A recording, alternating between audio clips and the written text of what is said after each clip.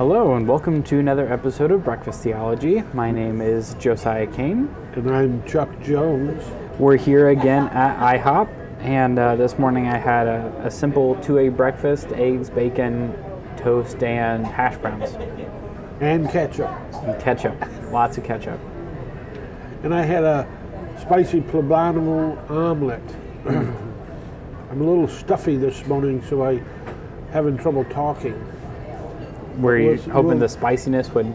Yeah, break some of that up. So today we're continuing our series through Proverbs for the month of February, and today we're going to be going over Proverbs chapter 20. So why don't you go ahead and read some for us, Chuck? How much do you think we should read at a time? Oh, let's try the first 8 verses. Sounds good. Wine is a mocker, strong drink is a brawler, and whoever is led astray by it is not wise.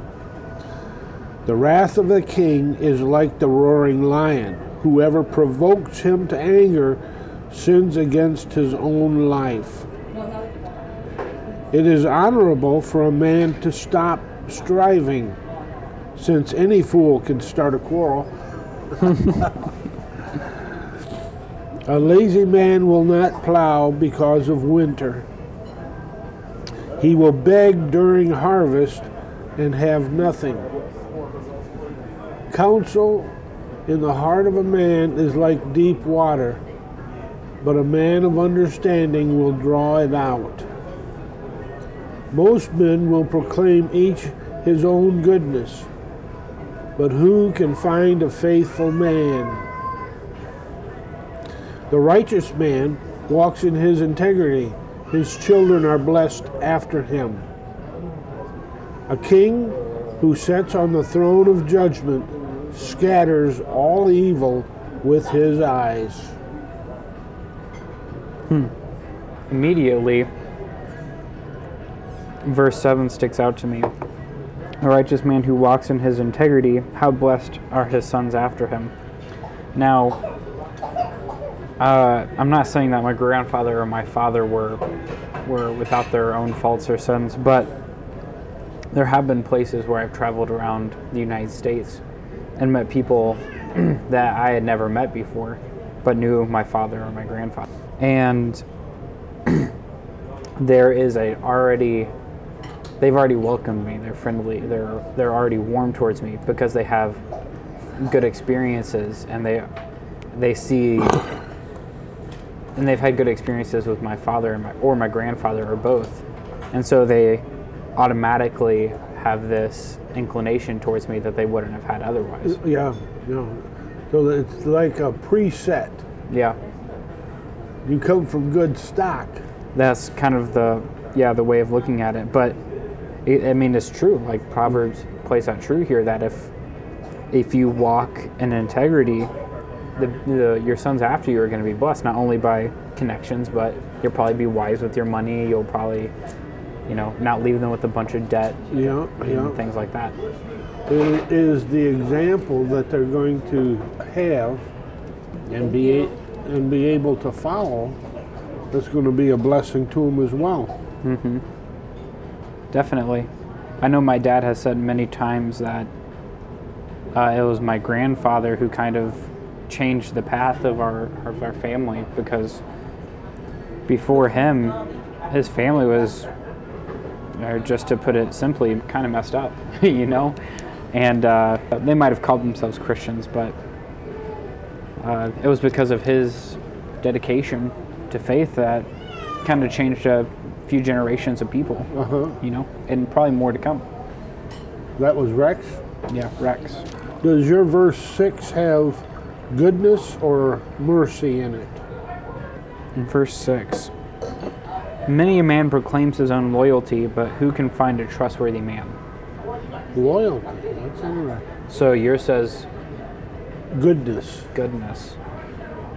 And my footnote says mercy. Interesting. Let me look up what that word is in Hebrew and see if we can get some deeper understanding of it. So the word here in Proverbs 26 has its root in hesed, which is loving kindness, like a description of God. Yeah. Kind of this kindness and mercy and this favor. Interesting that the NASB translates it loyalty, because most of the times it shows up, it's in the NASB is translated either loving kindness or mercy. But maybe there's just some deeper flavoring of the Hebrew that I'm familiar in with. context. Either way you take it, it shows that what a man says and what a man really is. Not always the same thing. Yeah. I said it before that we have that ability that God doesn't. The ability to lie. The ability to lie. The ability to lie and the ability to die. Have you ever thought there was anything that you could do that God can't do? Well, now you know. Yeah. Lie and die. Thank you for that piece of wisdom. We're silent.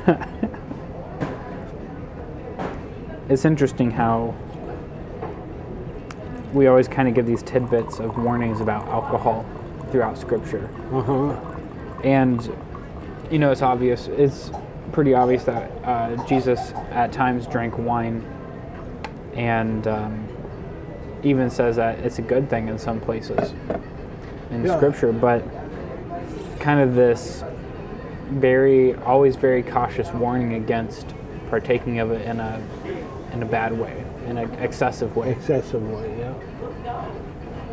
And whoever is intoxicated by it, whoever becomes drunk, they lose their wisdom. Ain't that the truth? They become unwise. And so that's just a good thing to remember. Yeah. It might be fun. Obviously, a majority of the world looks at it as a way of escape and fun. Escape, yeah. But it's bad. It's bad news. That you have to escape. It's a good question. You're asking me trick questions now. No. It was a statement. Oh. The sad part is that you have to escape. I see. Yeah. A lot of people are not happy with their life. Or they're sad or depressed or all kinds of other things. Yeah. What's your verse 5 say? A plan in the heart of a man is like deep water, but a man of understanding draws it out. Could you enlighten me to what that's talking about? We'll see what you think. I'm going to tell you what I think. So when I kind of hear this, I think of kind of like this desire for, like, a man might have something that he wants to do, and it's like a deep sense of something that he wants to do, but he doesn't do anything with it. Like it's like having a well of limitless water down there, but he just acknowledges that it's there. But a wise man actually does some work towards it. He draws out that water. Oh, okay. Yeah, that sounds good. What do you think? Yeah. Mine says counsel, and yours says understanding? Understanding. Yeah, a man of understanding draws it out.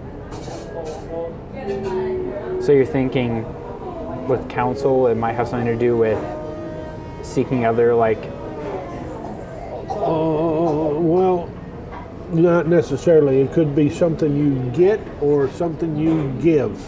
It goes either way. Counsel. I've come for counsel, and I'm going to give you counsel. You say same word. So how do you understand verse 5? Let me finish my yawn. Counsel in the heart of man is like deep water. I don't think he's talking about an individual. It's just a general statement here. Counsel in the heart of humans is like deep water, but a man of understanding will draw it out. And I'd say that's the truth. I would say so. I know for sure that it's a wise thing. Yeah. I have to do some more study on that. Yeah, it's an interesting, it's an interesting verse, and just kind of the action of drawing it out makes me think of like being able to, I don't know, make a plan that actually works. Obviously this word draw is like to pull something, but not like to like draw out a map or draw a picture, Right. but kind of that idea of an understanding man or a man with counsel is able to, I don't know, give some life and direction to a plan and I think ultimately what I think Solomon is hoping here is that the understanding man is using God's wisdom to develop plans and to go forth with things in life. You know, so like you want to accomplish something, but you should go about it in a godly way. And a man of understanding is able to see that direction. He's able to draw that path out. You know, he's able to go into the desires of his heart, but find the right way to do it. Yeah. Or I could be totally wrong, and Solomon's saying something I don't really get here. But there's something important here that we're doing, which is saying we don't understand it. So if you're listening to this, be encouraged Yeah. that sometimes you just, We're both a couple of dummies. sometimes you just don't understand something and you have to go back and study it and take a look at it deeper to see what's going on. Don't shy away from asking questions. No. Don't just cross it out of your Bible because you're having a hard time with it. Yeah. Make it the center point of interest. Yeah. It's interesting how verse 3, so usually when I think of honor, I think of something that someone does that's brave or courageous or, you know, worthy of this honor. But keeping away from strife is an honor for a man. So in this case, it's not doing something that is an honorable action. You know, not quarreling, not fighting. And that is what brings honor to a man. It's just kind of interesting. In scripture, or in Proverbs, there's a lot of things like don't start fights, don't speak too quickly, you know, like don't say inflammatory things. Like there's a lot of don'ts that lead to positive results, and so a lot of the times it's our own words and our own actions that get in the way of us doing something correctly. Well, you know, it's like it's the manly thing that I got to stand up to you And fight. But the honorable thing is to give in. Yeah. You know, and the world doesn't see those two as separate. The manly thing is the honorable thing. Stand up. Shake your fist. Threaten somebody. Show your strength. Yeah. Any fool can start a fight. But not many of them can back down. That's right. Anything else you want to pull out of these 8 verses, or should we move on? No. Why don't you read a few more? How about I read to verse 20? Okay. Who can say, I have cleansed my heart, I am pure from my sin? Differing weights and differing measures, both of them are abominable to the Lord. It is by his deeds that a lad distinguishes himself, if his conduct is pure and right. The hearing ear and the seeing eye, the Lord has made them both. Do not love sleep, or you will become poor. Open your eyes, and you will be satisfied with food. Bad, bad, says the buyer, but when he goes his way, then he boasts. There is gold and an abundance of jewels, but the lips of knowledge are a more precious thing. Take his garment when he becomes surety for a stranger, and for foreigners hold him in pledge. Bread obtained by falsehood is sweet to a man, but afterward his mouth will be filled with gravel.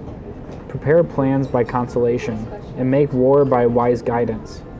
He who goes about a slanderer reveals secrets. Therefore do not associate with the gossip. He who curses his father or his mother, his lamp will go out in time of darkness. I have in my Bible in Proverbs 20 verse 9, I have that one marked. Who can say I've made my heart pure and made my heart clean? Who can say that? That I am pure from my sin. I mean, the Apostle John warned us, if you say you don't have any sin, you're making God a liar. You're a liar. You're making God a liar too. That's not something you want to be doing. No. So there's this interesting, at least a couple of interesting things that seem to come out to me. We haven't read it yet, but verse 23 says the same thing as verse 10. Differing weights and differing measures are abominable to the Lord. 23 says, in my Bible anyway, are an abomination to the Lord. And we also see in verse 14, bad bed, says the buyer, but then he goes his way and then he boasts. So there's kind of like at least 3 different passages here I see about dealing correctly with making deals and purchasing and trading. Yeah. So obviously, everybody was in charge of having their own measurement system because it wasn't like paper money today that we have where a dollar bill is worth $1, but you'd measure out how much gold or something and trade them. Yeah, did they go with meters? Or, I mean, ounces? Or grams? Yeah, I'm not really sure. There's probably some. You know, Weird if you word. had a stone that was this big around, and you combined it with that one, that's how much wheat you would get for a couple of pennies. Right. And so, having differing measurements or differing weights was something that was even talked about in the law, where God very specifically said, hey, don't keep 2 different weights and measures. People. Yeah, don't cheat people. And then in verse 14, we kind of see this bad says the buyer, and then he goes away. And when he goes away, he boasts, and we kind of think, what does that mean? Well, he's in the marketplace, and he's like, this isn't any good, this isn't any good. Give it to me for a deal. And then he goes away and he boasts about what a great deal he got. Yeah. Because he cheated the guy out of a good product, And so, don't be like that guy who swindles, who devalues someone's property. Haggles. Yeah, on purpose, beyond what it should be. Yeah. And then goes away and boasts about it. Well, I knew a businessman who is now dead, but I knew a businessman who would say to a salesman, what's your best price? What's the best you can do for me? And the salesman will do his work and figure it and tell him, this is the best I can do. Well, no, we're not going to be able to do business. So the salesman then, in a fit of panic, would cut the price. And this businessman would say, well, I thought you already gave me your best price. So are you like lying to me again? Mm-hmm. It didn't turn out well. Just what can you do? And if the best you can do it is not the best I can find, that's the way it works. Yeah. I mean, nobody likes to be cheated or taken advantage of. Yeah, definitely not. And Proverbs 20 is shying us away from doing that. Yeah. I really like how 15 says that there's gold and an abundance of jewels, which have historically and still today been Valuable. the most precious things. Yeah, the most valuable things in the world. But Solomon says the lips of knowledge are a more precious thing, which is kind of like this story that keeps being told over and over again, different cultures, different times, different, even in movies, where it's kind of like this knowledge and wisdom ends up being the most valuable thing. Because it's true, being able to live at peace with people and to live at peace with God and to be in right standing with Him and to be able to navigate the world in an intelligent way is much better off than being someone who's filthy rich but doesn't have any peace and doesn't have any friends and isn't right with God and has all these other problems, but sure has a lot of money. Yeah. Wealth is such an interesting thing because we think we all want it, and then the wealthiest people in the world say they wish they didn't have it. Yeah. Yeah. But you don't really ever hear that with faith or wisdom. No. You hear people, I've got too much knowledge. I have too much peace in my life, or Yeah. I'm too comforted in this situation, or I have too much hope for the future. Yeah. Yeah, no one ever says anything like that. I can't stand it. I'm so happy. Yeah. Well, verse 13, do not love sleep, lest you come to poverty. We heard Open that. your eyes, and you will be satisfied with bread. Yeah. On our first week of Proverbs 6, we saw that same message. Don't Yes. be like a sluggard who's Sluggard. you're going to end up like, your poverty will be like a vagabond or Yeah. armed man who breaks into your house. That's right. Get up and do something. Get up and do something. You know, and today I think you could say do not love entertainment. Like social media, Yeah. Netflix, or Maybe you games. should start passing that on. The preacher who hated media. Yeah. The millennial who hates social media. Well, you know, the getting up and doing something, I think is a valid point. When Moses was leading Israel out of Egypt, and they hit the first main barrier, the Red Sea, and the Egyptians were bearing down on them, the people were crying out to the Lord. I imagine they were. And God said, this is a loose paraphrase. God said to Moses, what are you doing crying out to me? Lift up your hands and lead them in forward. So the time for praying was over. The time for doing was present. Get up and get doing it. Yeah. There's kind of this huge emphasis put on work in the Bible. In the New Testament, Old Testament, Ecclesiastes, Proverbs. If you don't work, you James. don't eat. Yeah. And then when you are working, do it honorably. You do it as if you're working for the Lord. You know, this work ethic, You know. which is a hard thing to master. It's working hard is hard. That's why it's called hard. The Work. physical labor. Well, it might not be physical, but Yeah. just staying concentrated, staying on task, getting things done, being motivated, and doing it on time is a hard thing to do. Yeah. If it was easy, everybody would do it. Yeah, you're right. So, how far did we get? We got to 20. You want to read 21 to 30? Sure. An inheritance gained hastily at the beginning will not be a blessing at the end. Do not say, I will recompense evil. Wait for the Lord, and he will save you. Diverse weights are an abomination to the Lord, and dishonest scales are not good. A man's steps are of the Lord. How then can a man understand his own way? It is a snare for a man to devote rashly something as holy, and afterward to reconsider his vow. A wise king sifts out the wicked and brings the threshing wheel over them. The spirit of man is the lamp of the Lord, searching all the inner depths of the heart.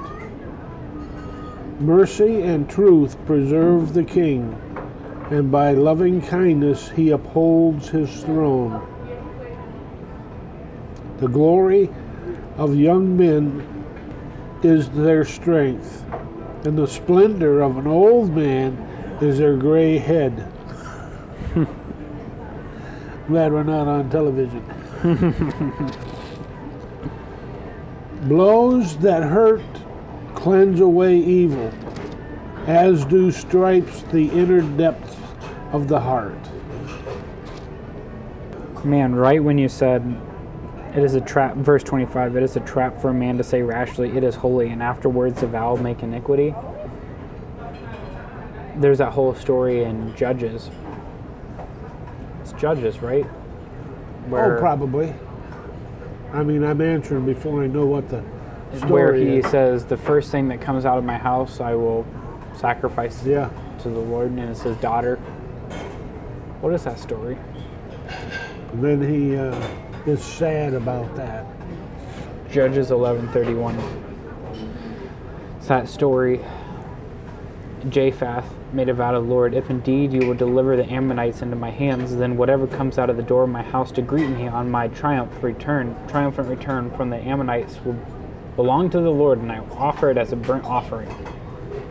And then he fights the Amorites and he wins, and he comes back and his daughter comes out to meet him.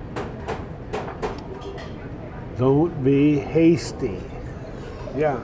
And I was actually reading in Mark earlier today where Jesus is rebuking the Pharisees, and he says, and it's about this whole thing about, they asked him, they're trying to trick him with Caesar's coin, like, hey, should we pay taxes, like give to Caesar what's Caesar, give to God what is God? And then he goes on and he says, you know, you ignore the weightier things of the law. You know, it says to honor your father and mother, but then you allow a son to say that everything he has belongs to the Lord, and therefore he's free from his obligation to give anything to his mother or father, because it's vowed to the Lord, you know?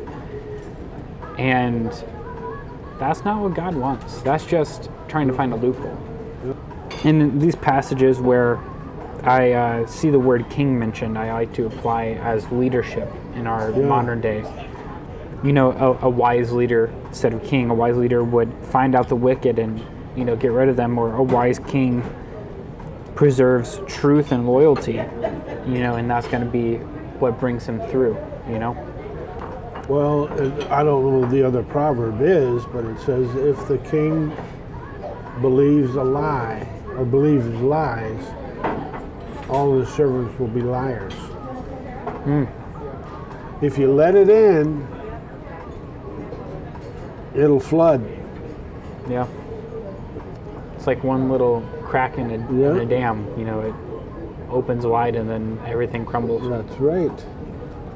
You know, gray hair is a hard thing to get. And even more so when this was written, when our lifespans were shorter.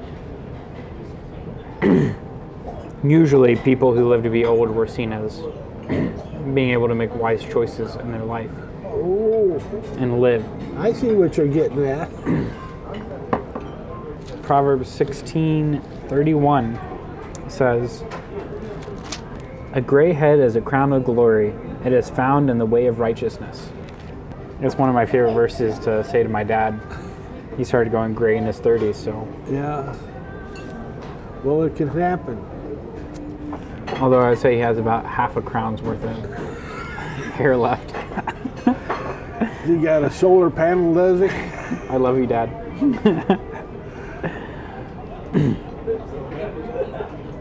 In 22, do not say, I will recompense evil. Wait for the Lord, and he will save you.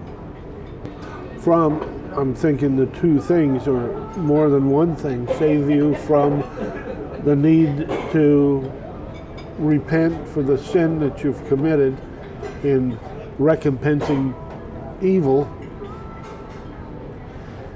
Save you from the kind of heart that says, I'm going to take it into my own hands. Yeah. Because that's not good. You probably are going to end up doing something you regret. Yeah. You end up getting yourself in worse trouble. And I remember when I was a whole lot younger, there was something I was wanting somebody to pay for, I remember. I don't remember the situation or the circumstances, but it was very serious. And I wanted to crush the air right out of them. And this came to my mind. God will repay. I don't have to get even. Then the thought came to me. I remember I was crossing some railroad tracks when this thought came to me. He can do a better job of it than I can. So let him do it. If I take revenge, I'm letting the guy off the hook. Yeah.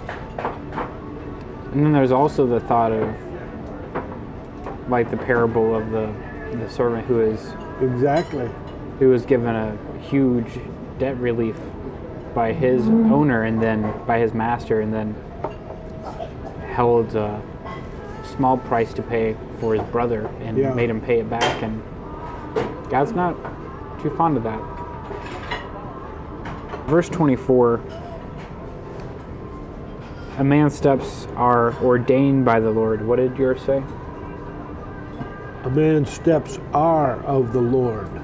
And then it says, how then can a man understand his way? What does yours say? How then can a man understand his own way? You know, I think this is, just meant to give us scope about the scale of things and how much we can see and how much we think we know. Because you asked me 5 years ago, you asked me 3 years ago, I would have said I didn't want to be a pastor. You asked me 1 year ago, and I had no idea where I was going to be. You know, and it seems like God was working things out before I even knew I wanted to be a pastor. He was starting to prepare things here at North Kent, you know, and before Michael Sisler moved down to Georgia, you know, God had been preparing things in that place, you know, for a movement there.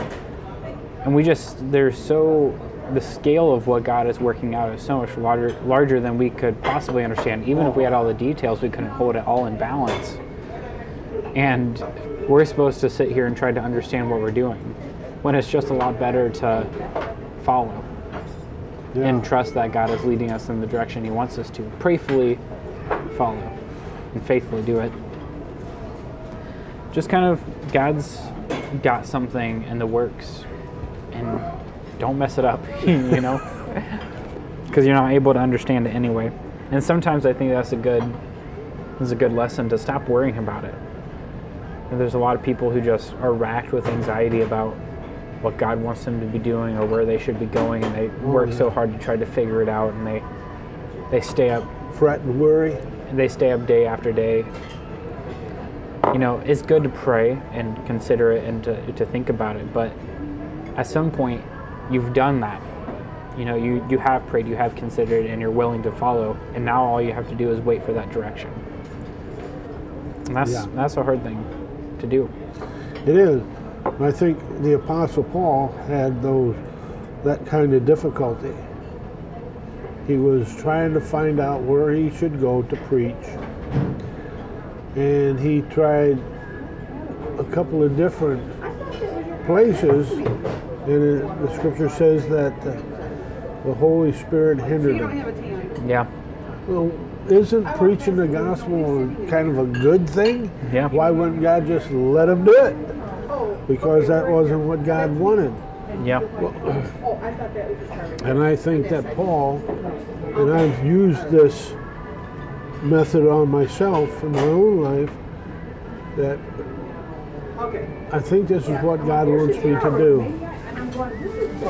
And so I'm going to look for a spot to do it, wherever that might, and if it's not right, God will stop me. Now, that theory and that practice is a little hard on the ego, on your forehead from running into things and stopping. But if you've got, I had this deal with God, if you don't want me to do it, stop. Yeah. Stop me. Well, I think that's what Paul was doing until God gave him clear direction through a vision, a dream. And Paul didn't question it, didn't run around to psychologists and find out if such a thing would be so. He pretty much went ahead. What do you think verse 27 means? The spirit of man is the lamp of the Lord, searching all the innermost parts of his being. I think it's like your conscience. There's that verse that says only the Holy Spirit can search God. You know, like this idea of like it's only the Spirit of God that knows God's depths. You know, and I think it's kind of maybe the same with us. You know, like it's that this word spirit is also the word for breath. Like I think it's ruach here, the spirit and breath. I think it's this idea of God's power in us, or God's life force that drives us, searches us and knows us. Like God really truly does know us. What do you think? Well, our conscience, and Peter uses the word sunodesis for conscience. It's translated conscience in 1 Peter. And that word means a co-perception. You understand things the way that God understands them. You know, when you get a bad conscience, that's because it's telling you did something you shouldn't have done. And that's the lamp there of the Lord inside of us. It's searching the inner depths of my heart. Here's a very similar passage in 1 Corinthians 2:11. Okay. For who among men knows the thoughts of man except his own spirit within him? So too no one knows the thoughts of God except the Spirit of God. Yes, and keep going. We have not received the spirit of the world, but the Spirit who is from God, that we may understand what God has given freely to us. So we can understand. Yes. Very good. A guilty conscience is a good thing. Oh, yeah. Yeah. Like verse 30 says, blows that hurt cleanse away evil. And strokes reach the innermost Yep. parts. Down deep. I like this idea of, in verse 30, kind of this implication of God's not working on our surface level. You know, he's not really interested in our physical appearance or even our physical health. You know, it seems more like there's a spiritual thing, this deeper thing that God is trying to work through and trying to fix, you know. The innermost parts of us, the parts that maybe even are a little hidden to ourselves. You know, Oh, yeah, that we turn a blind eye to. Yeah. It's the deep things, the things that are hard to change that. I mean, a plastic surgeon can change your face, you know, but who can change the heart of man? It's a much more difficult thing. My son, do not despise the chastening of the Lord, nor be discouraged when you are rebuked by him. For whom the Lord loves, he chastens and scourges every son whom he receives. If you endure chastening, God deals with you as with sons. For what son is there whom a father does not chasten? But if you are without chastening, of which all have become partakers, then you are illegitimate and not sons. Yeah, blows are good. And there's proverbs that say the blows of a friend are faithful. Yeah, it hurts. You know, I'm getting confused on the way that's used. It hurts. When you think you're going along straight and narrow, And then you get blindsided. somebody says, "Hey, you know what? You've got egg on your face."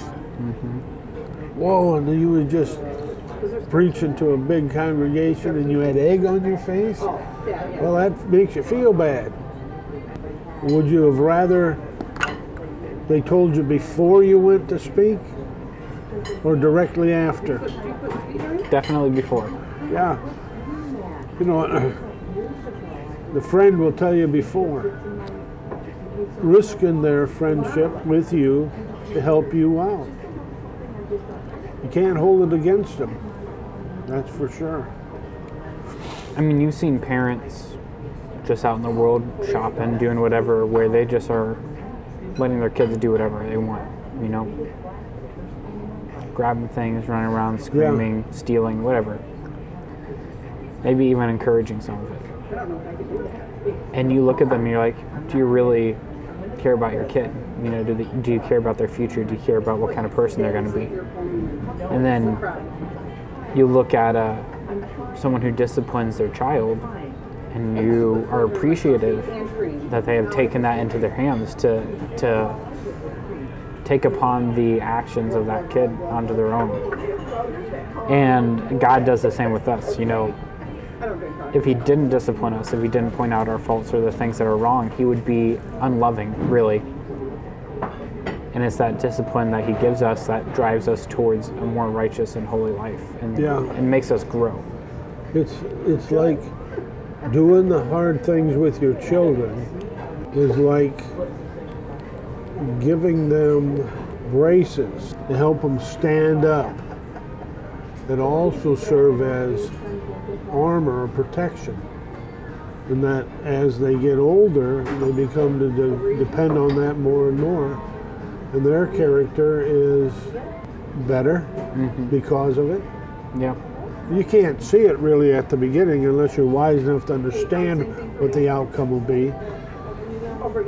But it is a good thing to do, to discipline children, to train them in the way they ought to go. And God does the same thing with us in righteousness. Yep, that's right. Loyalty and truth preserve the king, and he upholds his throne by righteousness. I think searching for truth and looking for the way God wants us to go is the right thing to do. And the wise thing to do. The wise thing, yeah. If you do that, you might end up with your own head of gray hair someday. And then you'll have your own crown. So is there anything else that you feel like we need to draw out of Proverbs 20? Well, let me take a quick gander again. I think the one thing I want to mention is verse 19. Just want to say it again. He who goes about as a slanderer reveals secrets, therefore do not associate with a gossip. Yep. Just kind of a good rule of thumb. Stay away from the people Well, who yeah, are they talking. might say nice things to your face, but somebody had said, you know, if people are talking to you about other people, They're going to be talking about you to other people. Yeah. There's no security in a gossip. Nope, none. No trustworthiness. No. Nothing. Well, there's another proverb too, talking about talebearers that separate very friends. You know, in the justice-minded America of today, well, if this individual was hiding something, that ain't good either. So you got to tell the friend what his friend is hiding so that they can make up their mind. Well, if you think that's the case, what you need to do is go to the person that you want to gossip about and tell them to tell their friend. Yeah. Well, but they won't tell the whole story. They'll leave out some of the juicy facts. You can't control the world. But you can control you. That's right. And what you say and what you do. Well, I think we definitely walk through some good points here in Proverbs 20.